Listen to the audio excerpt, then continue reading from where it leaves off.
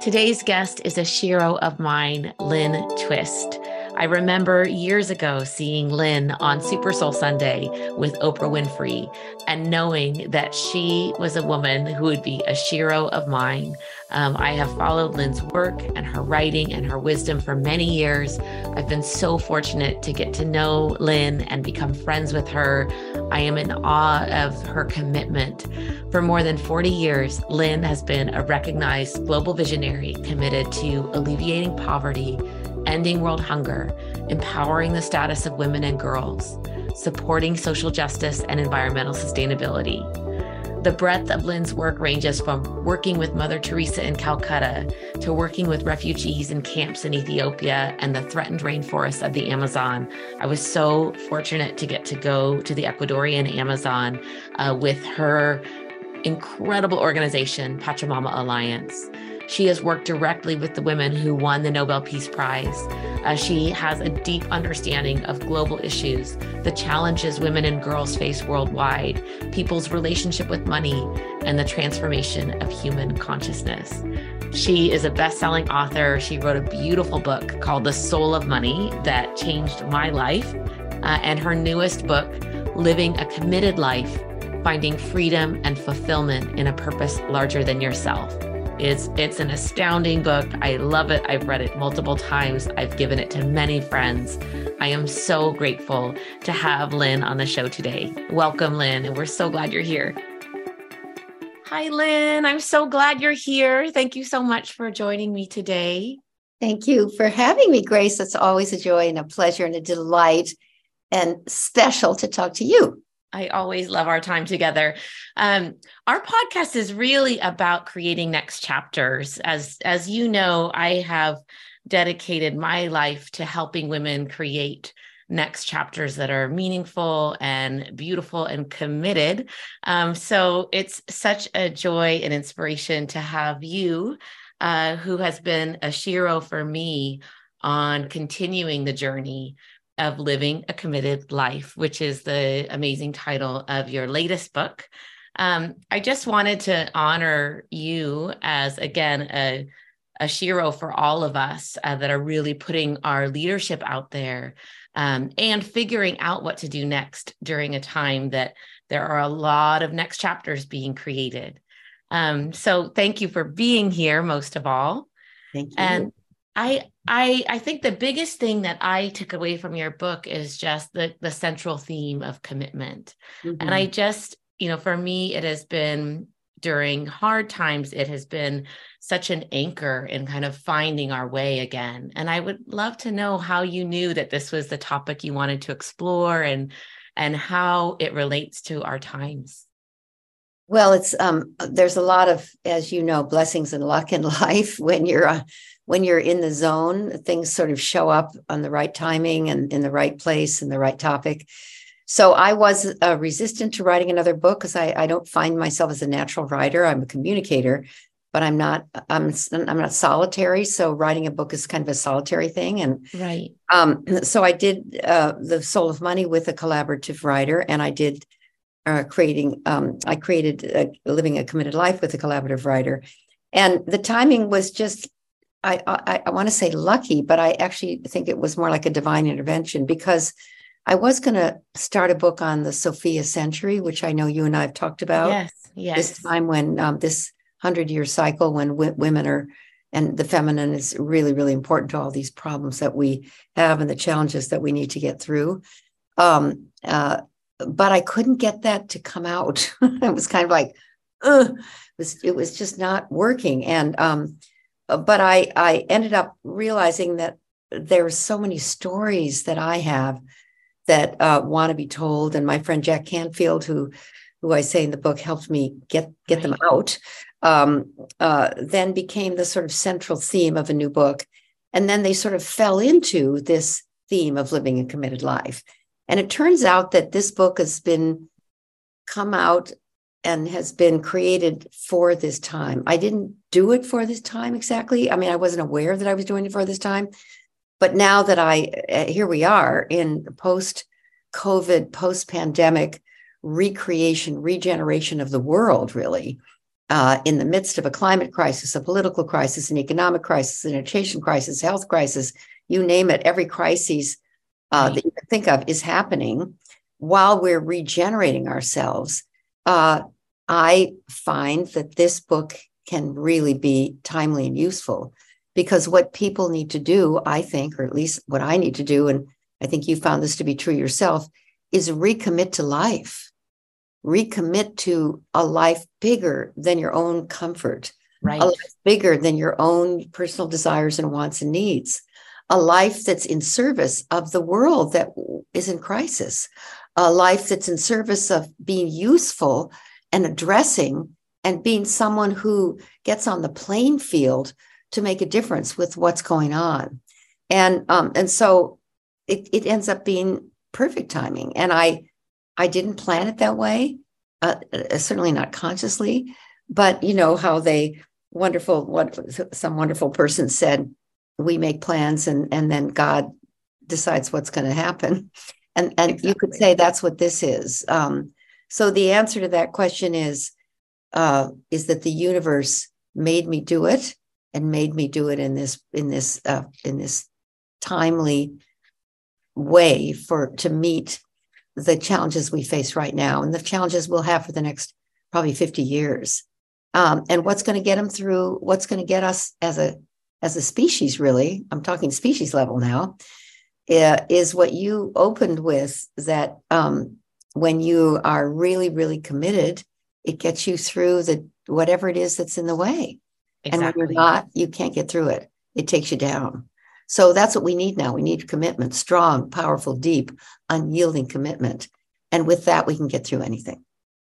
I couldn't agree more. And we need to be reminded, because when things are hard, of course we wobble, of course we waver, and it's knowing that we can again find that grounding anchor again.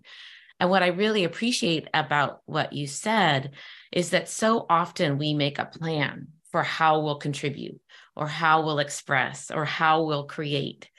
And that plan, it doesn't mean that it's a bad plan. It just may not be the plan for right now. Mm-hmm. And when we're listening and aware and can follow, like you did, follow the voices and leads and inspiration that guides you, then you can make the creation and expression that's right for right now, even if it wasn't your initial plan. So I think that's really important for all of us to remember, mm-hmm. that things may shift and change, and that's beautiful. Mm-hmm. That's beautiful, mm-hmm. Even when it's hard. Yeah. I think that one thing that, I certainly have struggled with when things were, like I said, wobbly or a little darker, or certainly even in times of grief, or when things really didn't go according to plan. I know that my confidence took a hit, and I know that many people, many listeners and people in our community have felt their confidence really waver, and we can start feeling like we're just not enough, not special enough, not smart enough, not good enough to make a commitment, to make a difference. And you talk about how ordinary people can become extraordinary. And it's just, for me, that was, or ordinary people are extraordinary, I think, is the way you put it. Will you talk about that a little bit, both as it relates to, when was the first time that you realized that you were meant for extraordinary work? And how have you been inspired by people that may call themselves just ordinary people doing extraordinary work? Oh gosh. Well, I think it's true for all of us that at some point in our life, what we thought was a breakdown became the source of a breakthrough. And, sometimes it was deliberately turned into a breakthrough, a breakdown. And other times the breakdown would create the conditions where we found a way to break through. Right. I'm just so aware that I've been fortunate, but also it is that I've been fortunate, but I also have taken misfortune and turned it into something that could be useful. And I think that's the kind of key that you're looking for here, because when I think about, think about Malala, for example, the young girl who got shot in the face. She got shot in the face, Right. getting out of a car, trying to go to school. And that could have killed her, number one, or could have crippled her capacity, not just her body, but her capacity to be of use for her whole life. She could have said, God, I'm going to never go to school again, or not even going to think about getting educated because it's too dangerous, et cetera, Right. et cetera. No, she took that, and now she won the Nobel Prize. Now, that's just an astounding shift from being shot in the face as a schoolgirl to winning the Nobel Prize. And that's not that many years later. Now, not of all of us are Malala, but I'm just saying everybody has that opportunity with every breakdown, even a bad day. I started today in an I don't want to mood. Have you ever been in an I don't want to mood? Yes, I have. I didn't want to get up. I didn't want to do yoga. I didn't want to meditate. I didn't want to do my first meeting. I didn't want to. I just wasn't in an I don't want to mood. And my first meeting was at 6 a.m., so I had to get up at 5. And when the guy who was leading the first meeting, and it was his meeting, not mine, so thank God I wasn't in charge, he did what often we all do as a check-in, and I decided I'm going to tell him the truth. And I told him I'm in this I don't want to mood, and I don't know, it'll pass because I always get up for it, but Right. and I don't want to. And so we ended up doing a whole call on I don't want to, and it was so inspiring. He took my mood and helped me transform it into a study, like a meditation on the mood I don't want to. I mean, just so incredible. So every single person has the opportunity to become extraordinary out of being ordinary by making a commitment beyond what you think you can do. Someone said yesterday, or maybe it was on Saturday, it's time to dream really, really big. It's time to dream really big because the problems we face are really big. And what will outdo them is big, giant dreams that we get committed to that'll pull us into the future. The same person is Rev D. I think you know her. She said, pain pushes until vision pulls. Yes. Pain pushes until vision pulls. And once you have a clear vision, a dream that's big, not a plan, by the way. If a dream doesn't scare you, it's probably a plan. And that doesn't necessarily inspire you. It gives you a roadmap. But, so what I really mean when I say everybody's extraordinary, everybody has the capacity. Everybody who considers themselves ordinary, which, obviously everybody is unique, has the capacity to become extraordinary, I think, by making a commitment larger than their own life, larger than their own comfort, larger than their own life starring them. And when you do that, as Mahatma Gandhi did, as Martin Luther King did, as Malala did, as you've done, as I've done, as Jane Goodall did, it suddenly seems like these people are so extraordinary. They must have been born like that. No, they were born ordinary. Right. And they made a huge, amazing commitment. And then the commitment comes back into your life and shapes you into who you need to be to fulfill the commitment. The commitment becomes what shapes your capacities, what draws out of you your best treasures, what has you realize things you didn't even know you could do, and brings you the people, the relationships, the circumstances, the resources, the power to fulfill the commitment. Right. So that's really the point of the whole book, is to inspire and catalyze and ignite people to make commitments larger than their own life, which will reach back into their life and give them freedom, fulfillment, meaning, relationships they couldn't have dreamed of or couldn't have planned of without that big commitment. So true. And I think there is a misconception, and I feel like you are helping to debunk the misconception. There is a misconception that when we are committed, when we are leaders, when we are making change, that we never falter and we never have a bad day or I don't want to do it kind of day, or never get discouraged, never lose confidence. And what I've always really appreciated about you is that in your leadership and your storytelling, you're also very vulnerable. And it really helps people to know that all of us, even those of us that are, deep seated in our commitments, of course we have days where we don't think we can do it. Right? Of course we do. And I don't want to day. And of course we have days we don't want to do it. I remember at our last event together earlier this year when your book had first come out, I was so lucky to get to interview you in person, which is always a delight, but particularly special now after the last few years of not being able to do that. But there was this brilliant and sparkly, amazing woman in the audience at the end who asked a question that really stuck with me. And I was proud of her for asking it, because it's brave to admit. And I know we've all had this question at some time or another in our lives. But her question was, what if I know I want to live a committed life, but I don't know what that means. I don't know what I'm meant to do. And what if I don't know? And how do you advise people so often people come to me looking for clarity on what they want to do. And I'm not always sure that that's exactly what they are really looking for, but I'm curious what you think and what you say when people say, I want to be committed, but I don't know how. I don't know what that means.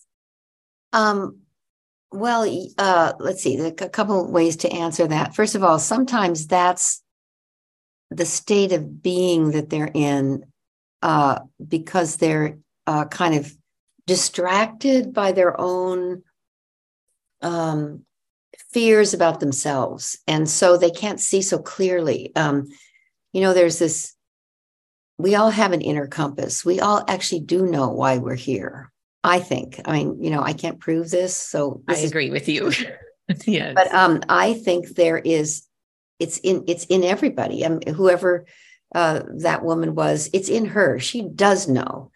It may be covered over with despair, with discouragement, with some trauma from some failures, or from being confused because of a relationship that just ended, or, who we are gets covered over. It's almost like, right. Obfuscated, obscured for us. But so a good coach or a good facilitator like you, what we do is help people release some of that so they can find in themselves what their core mission and purpose is. Because I believe if you're alive today, especially right now, this decade, 2020 to 2030, the decisive decade, many people would call it, and I call it that. If you're here, you've got a job to do. And, right. and it's no accident that you're here. And it's in you. And I often say to people, well, what breaks your heart? What breaks your heart? What's really when, a lot of things are wrong. A lot of things are upsetting. A lot of things are annoying. A lot of things make us mad. A lot of things are irritating. A lot of things are like not okay. But what breaks your heart? Right. And what breaks your heart, let's say you find that or find those things. And then what makes your heart sing are related usually. What breaks your heart and what makes your heart sing. When you put those two together, that's often why you're here. So for example, if child abuse just breaks your heart and every time you hear about it, you can't hardly stand it. Now that's true for everybody, yes, but for some people, that is the most heartbreaking thing in the world. Right. And what gives them joy, what makes their heart sing, is working with children. So how about putting those two together? Can you work with children who've been abused to help them heal and find their way and know that it's not their fault, or, et cetera. So, yes.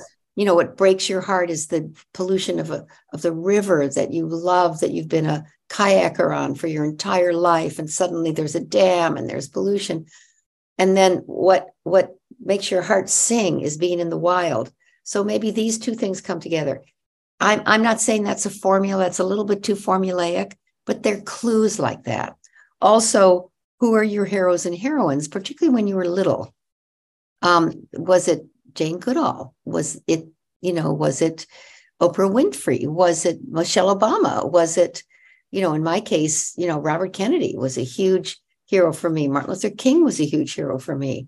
So and Malcolm X was a huge hero for me. Robert Kennedy was a huge hero for me. All four of them were assassinated when I was a young woman. 4 out of my 5 years, 4 of them were assassinated. And it broke my heart every single time. It was like a knife in my heart. Right. I knew that I'd work in some way with social justice.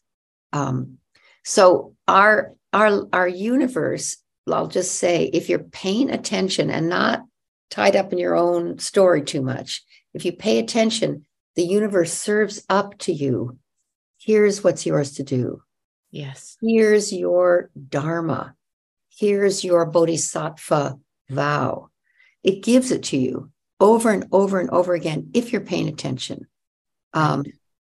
So and if you're willing to act, if you're willing and brave and present enough to act. I agree. It all of the cues and clues are right there for us, probably even louder and more obvious than we realize. It's just that when we're paying attention. And I really agree with you in just what you were just saying and what you said earlier, that it's what breaks your heart. It's often grief. It's, I have certainly found that the greatest transformation happens in the darkest times. And certainly for me, during periods of grief is when it just became so intense to find a light, to find a reason that all of these, things that cause sadness and heartbreak, to find some guide in those. So, but it's also, this is where the universe is tricky, because it's also that's a really difficult time to muster energy. So, I guess collectively or societally, we've gone through a collective grief, and I'm curious how you feel like we can maintain our commitments, or, I'll say goals, but I mean that lightly. I mean more like an anchored commitment, or that vision, or that deep-seated, deeper why. How do we maintain that when we're faced with loss or setbacks? And how do you recommend people break free from some of the fear and insecurity that can certainly come up, of course, when things are related to breaking our heart? Well, if you see yourself as an instrument of something larger than your own life, then it's important to nourish and take care of this instrument. If you see yourself as all about you, then you get discouraged, then that just takes you down. There's nowhere to go. Right. But if you end up somehow realizing I'm a useful human being, there's people depending on me, I'm making a difference with my life, I'm an instrument of something larger than my own life starring me, then you make sure you stay in health and well-being, both health in terms of your body, but well-being, meaning the well of being that is the source of your life. And that means you listen to podcasts like this one. You take courses like you go to the Harvard. That means you eat well, you exercise. That means you read books. That means you keep growing. That means that life is really all about learning and growing, and it's a big giant school. Yes. Yeah, and the job of being useful. If you know you're useful, if you commit to being useful, one of the jobs of a useful person is to keep yourself in shape to be useful. And so there's a responsibility. I'm not going to call it an obligation because that sounds too heavy, but a responsibility and actually the privilege of keeping yourself in good shape. And sometimes like this morning when I was in an I don't want to thing, I have a full day of thing. I had my podcast with Grace today. I can't be in I don't want to mood for Grace, So I had to get myself out of that. And I love that I can't stay there. I love that I can't stay there. I love that I have people living in my house.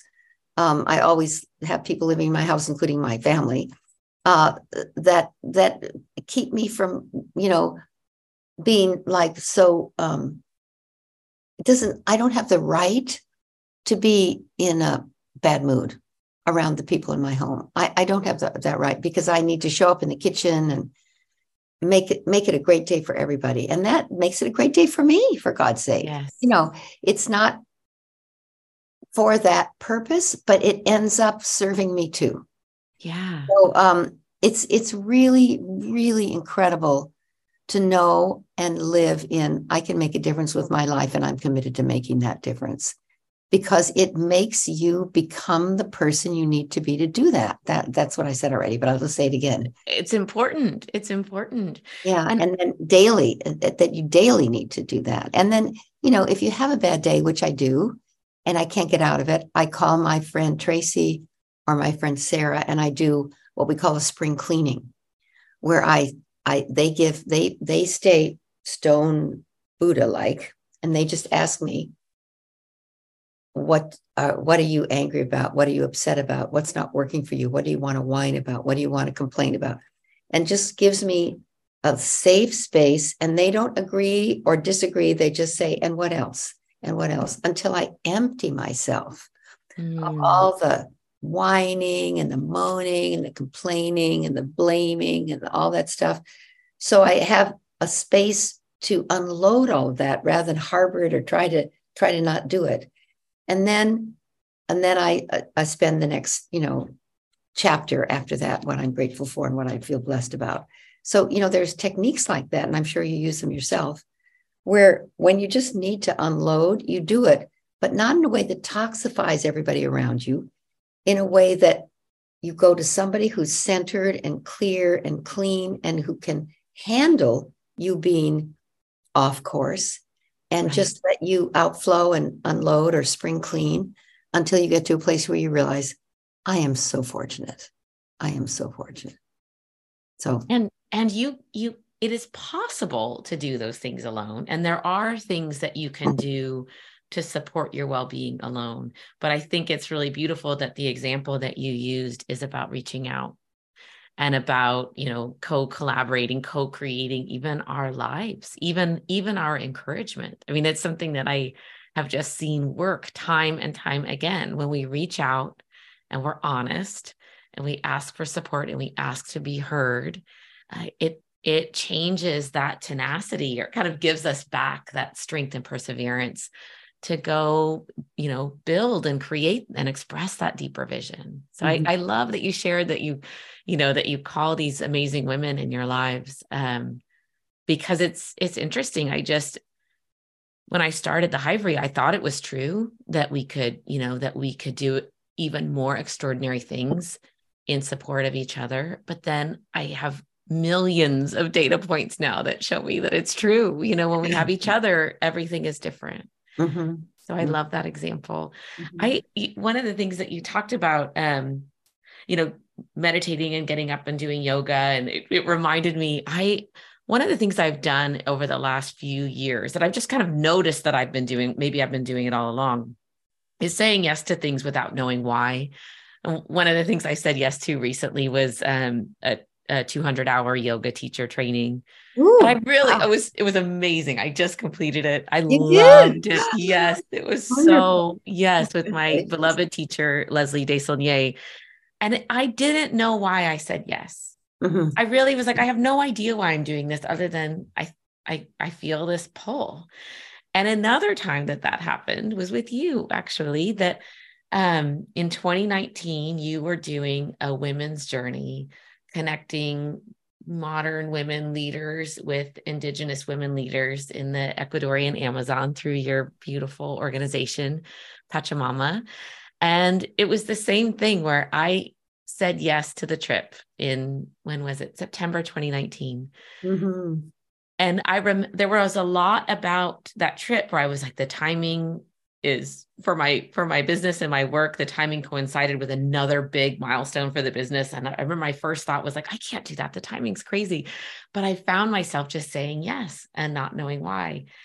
And it changed my life. It changed my leadership. It changed my view of the world. And I just wondered if you would share a little bit about how your experiences in the Amazon have impacted your work and how they inform your mentorship. Will you just talk a bit about your experience in the Amazon and why you started Pachamama and some of the beautiful stories around that? Well, Pachamama Alliance is a came from a kind of a mystical journey that I was privileged to be on, where I was called by the Achwar people, as you know so well, Grace, and so was called to the heart of the world. Really, the most biodiverse place on this planet is at the base of the Andes, at the sacred headwaters of the Amazon rainforest, and there's very extraordinary indigenous nations. They're called nations now. We would sometimes call them tribes. They don't like that term so much. That had been in voluntary non-contact, isolated on purpose from the modern world. And when we were called for what's called first contact at their request, we had the opportunity to interact with indigenous people who were intact, unwounded, Right. suffering from being in horrible oppression by, they were living in the forest happily, healthy, well, all their traditions intact, and had survived the conquistadors, all the 500 years of colonialism, and were just fine, but knew that the modern world was encroaching and eventually they'd need to face it.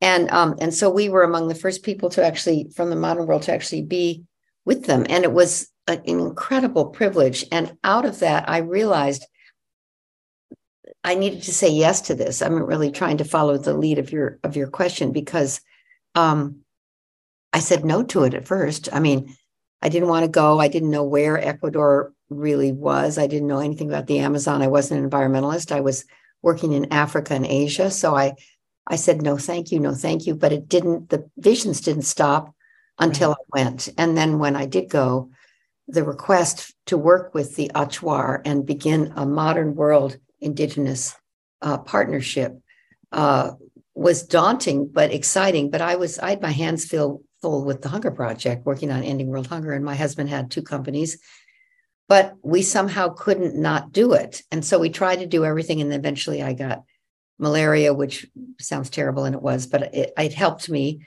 realize, no, the universe wants me to do this next chapter. And as you talked about, your work is helping women with the next chapter. I resisted this chapter until I surrendered to it. Right. And now that I've surrendered to it, I realize, oh my God, can I imagine what my life would be like if I hadn't said yes to this? So what I've learned from this is that the universe knows better than I do about what's mine to do in some cases. And indigenous wisdom and indigenous people have had a profound and a life-altering impact on my life, but Right. also on my work.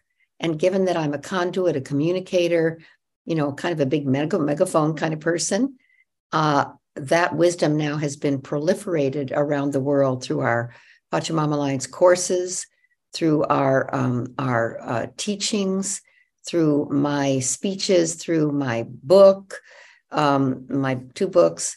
So I'm very impacted by it, and I'll just say, being connected with what's truly, authentically the natural who we are-ness.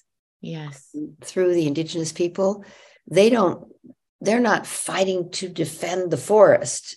I used to think that, and that's what we were there to support them. But I realized, after knowing them and working with them and becoming one with them myself, they are of the forest fighting for itself. That's Right. a very different way to be. Right. Not, because as the white savior kind of way that many of us were raised, and I admit to that, is not a fit for the Pachamama Alliance. It's not a bunch of white saviors going in and saving the indigenous people. No, it's far from that. It is the forest speaking loudly for itself and for the earth herself through the indigenous inhabitants who are one with her. And we were too, way back. And we can remember that. It's not like taking on preserving the forests or taking on preserving the natural world. It's almost like remembering that we are of the forest, we are of the earth, we are of the natural world. And from there, everything shows up so differently. it's not like, oh, we need to stop doing this, we need to stop doing that, oh, that's bad and wrong, and that's bad and wrong. No, it's like what is naturally coming through is what wants to happen next. And that's really, really, really different. And I'm still grappling with it because the culture we live in is a colonial culture. Whether we admit it or not, we still live in a colonial culture. And I'm one of the people who was born in with white skin, but we're still we're and into a colonial culture that I didn't create, and that I don't even support consciously, but I am part of it. So unpacking all of that has been so much more than I ever knew it would be, and so much more beautiful than I ever imagined it could be, because it's really about remembering, not about changing or getting rid of, but purifying and cleansing is different than getting rid of, so I feel so grateful to the universe and to the Achuar, the Zapra, the Kofan, the Warani, the Zapra people for staying so true, yes, to themselves and who they are. And even though your visit with them was years ago, it'll always be with you for the rest of your life. You won't be the same person you were that you went there. I mean, you are the same person, but you are more in touch with the person that you are. Absolutely. Absolutely. I mean, it does stay, the experience stays very deeply with me. Mm-hmm. I remember the night before we went into the Amazon, you did a Zoom where you did a Zoom call with there were 14 of us on the trip, and you kind of zoomed in on right before we were going to get on these tiny little planes and flying over into the Amazon rainforest, where you look down, and I do remember it just looks like broccoli as far as you can see. It's so beautiful of being above that canopy. But I remember you gave us this very profound advice, and I've actually used it in my teachings as well. But you said that our most consequential assignment was to fall in love with every single person that we encountered on our journey, including each other. And you were very clear, and you said it's not about falling in love with some of the people or a few groups of the people, but opening your heart enough that you fall in love with every single person that you encounter, so you can see the beauty even deeper. Mm-hmm. And we were silent when you said it, because it's so simple and yet so rare, right? To go into a journey and an experience with such an open heart of like, I will fall in love. And it changed the trip. It really did. It changed the trip for me, because I took the assignment very seriously. And the people that I met on that journey, from men and women and children, and some of the indigenous women leaders, like Narcisa Mashianda. She just, I mean, you take all of talk about commitment. I mean, she has led an absolutely unbelievably impactful organization for and by and led by Indigenous women.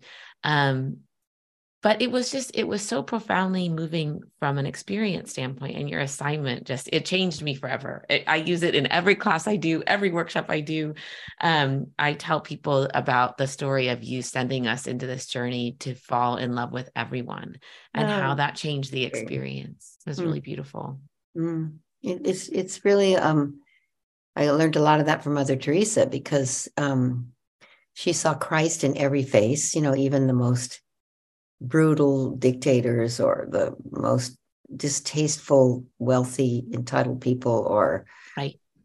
She saw Christ in every face. And I thought, God, is that possible? Is it possible for me to feel that way? And rather than Christ, I use a different metaphor, really, falling in love. You don't have to like someone to fall in love with them.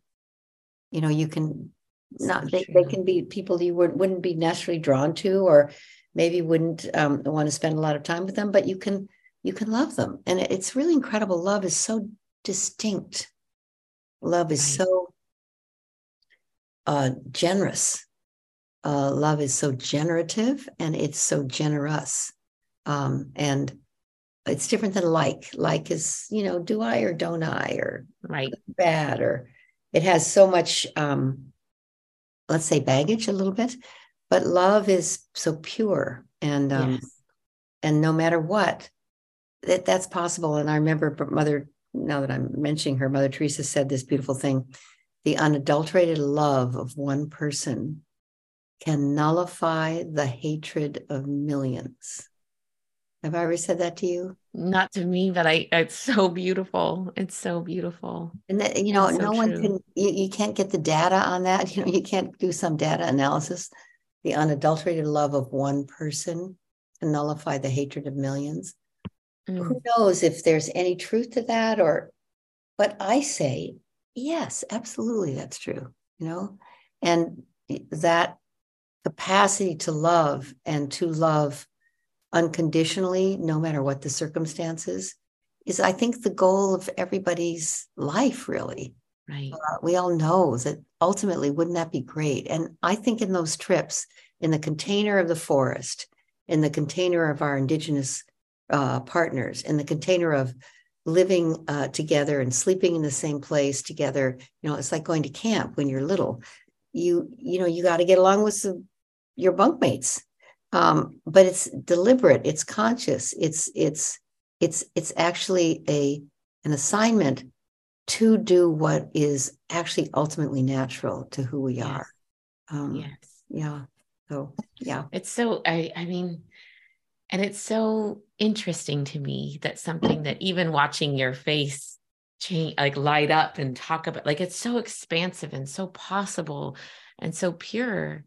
And yet we have this notion that there's, number one, that we're afraid that we just won't get enough. We won't, we won't get our way if we, like, oh, there's not enough love to go around. We won't get what we need. Someone's out to get us. And it kind of, I think that's a collective. You talk about that. You talk about the toxic myths that keep us stuck and struggling. And those toxic myths are the opposite of love. They can be, they can be remedied with love. Will you just talk about those, the I found them so helpful because it is, whether it's on an individual level or a collective level, there are these things that hold us down. Will you talk about those for a second? Well, I talk in my first book, The Soul of Money, a lot about this, and also in the second book, and I talk about it all the time. So I'll give you a little blast of the Yes. toxicness of scarcity, that we live in a condition of thinking that is an unconscious, unexamined condition of thinking, that everybody lives in, and there's no exceptions. I'm really saying something quite strong. Yes. But it is the water we swim in, which is an unconscious, unexamined belief that there's not enough to go around. And it's the toxic myth of scarcity of resources, scarcity of everything, scarcity of sleep, scarcity of time, scarcity of money, scarcity of this, scarcity of that. Right. We don't really look out in the world and assess it and say there's not enough of this. No, it's where we come from and the way we think in the consumer culture, because it's kind of bred into us Yes. by the culture we live in. And there's three toxic myths to that unconscious, unexamined belief system, and what I call a lie, actually. So I'm going to say it real boldly. And the first is there's not enough. The unconscious belief that there's not enough to go around and someone's always going to be left out creates an us and a them reality that we Right. get stuck in for our whole lives. There's not enough. The second one is more is better. More of anything and everything is better. So we collect too many papers and too many things and too many clothes and too much stuff, and we eat too much, and we're just overwhelmed with stuff. So more is better is another toxic myth, not toxic myth number two. So there's not enough. Toxic myth number one. Toxic myth number two, more is better, which is driving us into practically extinction. And toxic myth number three is that's just the way that it is. And that's just the way that it is. Sounds kind of harmless, but it's the worst one because it holds those other two in place. So we don't question, is there really not enough to go around? Well, maybe there's enough for everyone everywhere to have a healthy and productive life. And more is better, more is better, more is better. Well, maybe I have exactly what I need right now and I don't need anything more. And that's just the way it is. Well, maybe it's not that way. I want to question this. I don't want to buy into this too fast. I don't want to get resigned to it too fast. I don't want to give up too fast. So the toxic myths of scarcity are what most people don't even know they're thinking from, not what they, not the content of their thoughts only, but where they're thinking from. And once you release yourself from that, what you see is, wow, there's enough for everyone everywhere to have a healthy and productive life. What you see is, oh my God, there's so many opportunities to make a difference with what I already have. I don't need more. What I have the opportunity to do is appreciate what I have and then share it. And then what becomes overwhelming is this experience of deep and profound appreciation for what's already there, which you don't even notice when you're chasing more. So the principle of what I call sufficiency is if you let go of trying to get more of what you don't really need, which is what we're brainwashed to want more of, it frees up oceans of energy to turn and pay attention to what you have. Yes. When you pay attention to what you have, when you love what you have, when you nourish what you have, it expands. Or another way of saying it that's shorter that I know you know so well is what you appreciate appreciates. What you appreciate appreciates. So that's the main subject of the Soul of Money book. Yes. Is really finding our way to remember sufficiency, wholeness, completeness, enoughness, which is who we really are. And these can be such guides for us. I mean, I know, getting back to our earlier conversation, I know so many people that have built initiatives or nonprofits or businesses or art or books based on the realization that it doesn't have to be this way. Mm-hmm. Just because it's been that way before, it doesn't mean that's what it is. Like that notion that you said is kind of the most important one of that's just the way it is. Mm-hmm. And when we realize that if there's something that breaks our heart that anyone has ever responded and said, that's just the way it is. I mean, that can be our North Star for creating our committed life. Mm-hmm. Mm-hmm. So it's really profound, and it's actually really helpful, very helpful to know that how these myths, number one, are toxic. They are lies, but they can serve as our guide in a way of defying them, of proving that it isn't just how it is, and there is enough to go around. Mm-hmm. So I really appreciate, I appreciate, and of course I appreciate what you appreciates, because it's so, it's a guide. It's a guide. And so many of our listeners are looking to create their next chapters, and they want to live the book title. They want to live a committed life with, like artists, like with honesty and vulnerability and creativity and truth. So for you as an individual, what does creating your meaningful next chapter look like? What's on the horizon for you? What do you think? Well, that's so interesting. You're asking me that because I'm right in the middle of a 2-day planning meeting, one day yesterday and another day tomorrow. So we have this day in between for the Soul of Money Institute. And also I'm in a planning process, or a succession, some people would call it. We call it continuity process with Pachamama Alliance. So I'm engaged in, and I think many organizations are, I know, you are probably too, post-pandemic, resetting, reimagining, recreating, redesigning, rethinking, resourcing, and regenerating our institutions, our organizations, our professions, our vocations, and our lives, really.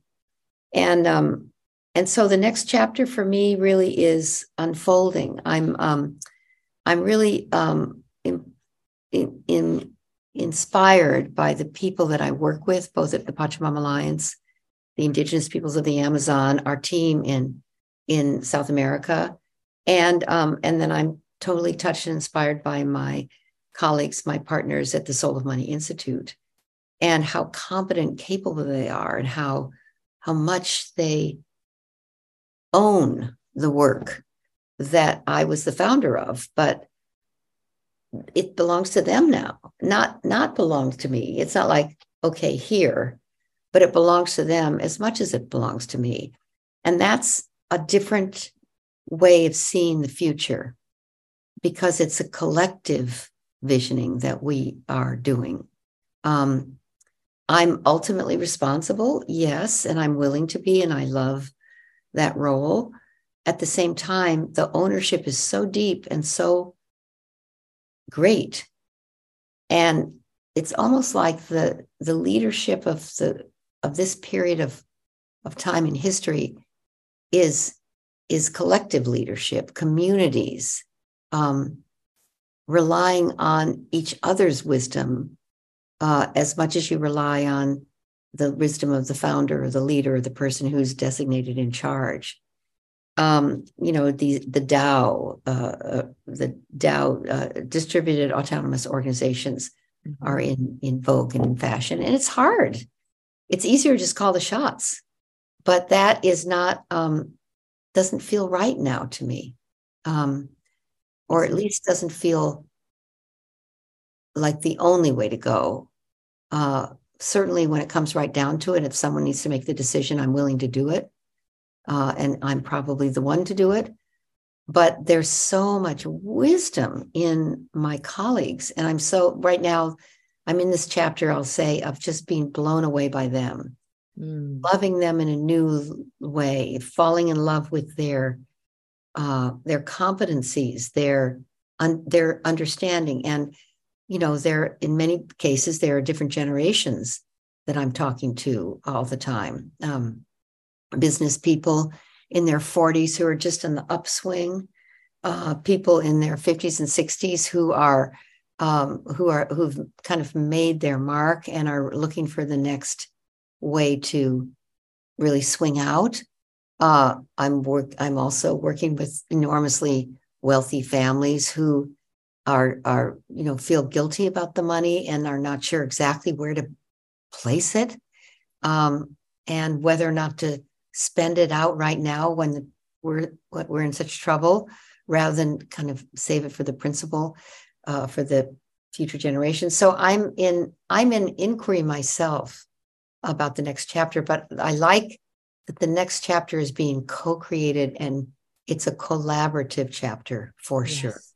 It's a collaborative, community, collective future that we're all creating together. So that's my answer. That's a beautiful answer. And it's also a beautiful indication and metaphor for, like you said, this is, I appreciate and honor that you are doing this in your organization. And I feel like in doing this in your organization, it creates an example for all of us that the world is operating differently. Like we are shifting to this realization that the way that we used to do things with one leader, one person in charge, and one, this is how it is kind of mentality is no longer serving us, and that there is collective strength and community. The impact of community, whether it's in your organization or your local community, it's profound. Yeah, right. Yeah, that's true. And it's very, it's much more fun actually, to work in collaboration. I've always been a collaborator. I've never done anything by myself, but I really feel like that's the call of our time, is for us to find a way to bridge divides and work together and allow people to have their own view and really listen deeply to what that is, even if you don't agree with it. There's so much to learn from each other. 100%. So, yeah. Well, Lynne, I'm so grateful for you and your wisdom and your time. I will ask you one last question. Is there, as you think about some of the listeners that are wondering what's next for them and creating their next chapter and want to live a committed life. Is there any last words of wisdom or piece of advice that you would like to share for those of us that are, all of us in some ways, creating our next chapters and wanting to do that in a committed way? Well, there's a wonderful Howard Thurman quote, which most people know, but I'll just say it. Don't ask what the world needs. Ask yourself what makes you come alive, because what the world needs are people who've come alive. So that's one answer. Yes. Another answer is kind of the paradox of that, which is if you're alive today, you came into the world at a time when it's an all hands on deck time. And this is the greatest participation event in the history of humanity. It's going to take all of us, everybody playing their role, to get through these next 25, 30, 40 years. And I think everybody knows that in their heart of hearts. So what's yours to do is never been more important for you to find that, for you to ask the universe to help you discover it. And often the place to go to be inspired, to find your own personal dharma is in nature. And it doesn't have to be on a camping trip in the Sierras or, sailing to Tahiti. It can be in your backyard. It can be walking to the nearest park and sitting under a tree. It can be, being outdoors and really asking the universe to guide you, and particularly asking, I've just been working with Suzanne Simard, the great forest ecologist who wrote Finding the Mother Tree, and is the scientist who discovered that the trees in the forests are actually in a very, very complex and sophisticated communication network with each other. And I feel like we can all tap into that because we are creatures of the earth, not just walking on the earth. And the footprint, my friend Reb D says we've left a footprint on people and we've left a footprint on the planet. Both footprints are inappropriate. We need to realize we are of the people, of the planet. Yes. And when you think from there, see what is your work, what is your calling, what makes your heart sing, what breaks your heart, and then go and do it. And often it's in the action that it becomes clear rather than in the creative imagining. But just get out there and get your hands dirty, get involved, participate. That really, really is what is wanted, is your participation. Yes. Yes. And we have to say yes. We have to raise our hands and stand up and use our voices and be committed. Mm-hmm. So, Lynne, thank you so much. Your words are always a treasure for me and for so many others. I so appreciate your wisdom and your time and your commitment. Everybody, you must read Living a Committed Life by the incredible Lynne Twist. Lynne, you've just been an absolute hero for me. So thank you for this conversation, for many, many others. And thank you for inspiring me so much. Thank you, Grace. And thank you for your beautiful work. And thank you for the Hivery and the life that you lead, which is exquisite and touching and beautiful and making a huge difference. Thank you so much, Lynne. Thank you. Mwah. Mwah. I hope you found this episode helpful, idea-provoking, and inspiring, especially if you're in the midst of creating or clarifying your next chapter. I can't even put into words how much I appreciate you, your vulnerability, your stories of creating a life and meaningful work amidst adversity, grief, ever-changing and challenging times, and of course, life's peaks and uncertain valleys. You are seekers, wisdom sharers, and artists of life, and together we can build meaningful next chapters that feel aligned with who we really are, what we're put on this earth to do, and how we can make a difference one human being at a time. Please subscribe on Apple Podcasts or on Spotify or wherever you get your podcasts. And I would love it if you could leave a review for The Art of What's Next. If you know someone who wants to create a new chapter or who would appreciate this episode, please share it with them. You can text it to them or email them the link or post about the show on your Instagram. If you want more help in creating your own meaningful next chapter, join the Hivery newsletter to get inspiration, stories, and resources to help you create your next chapter like an artist. Sign up at thehivery.com/podcast or at the link in the show notes.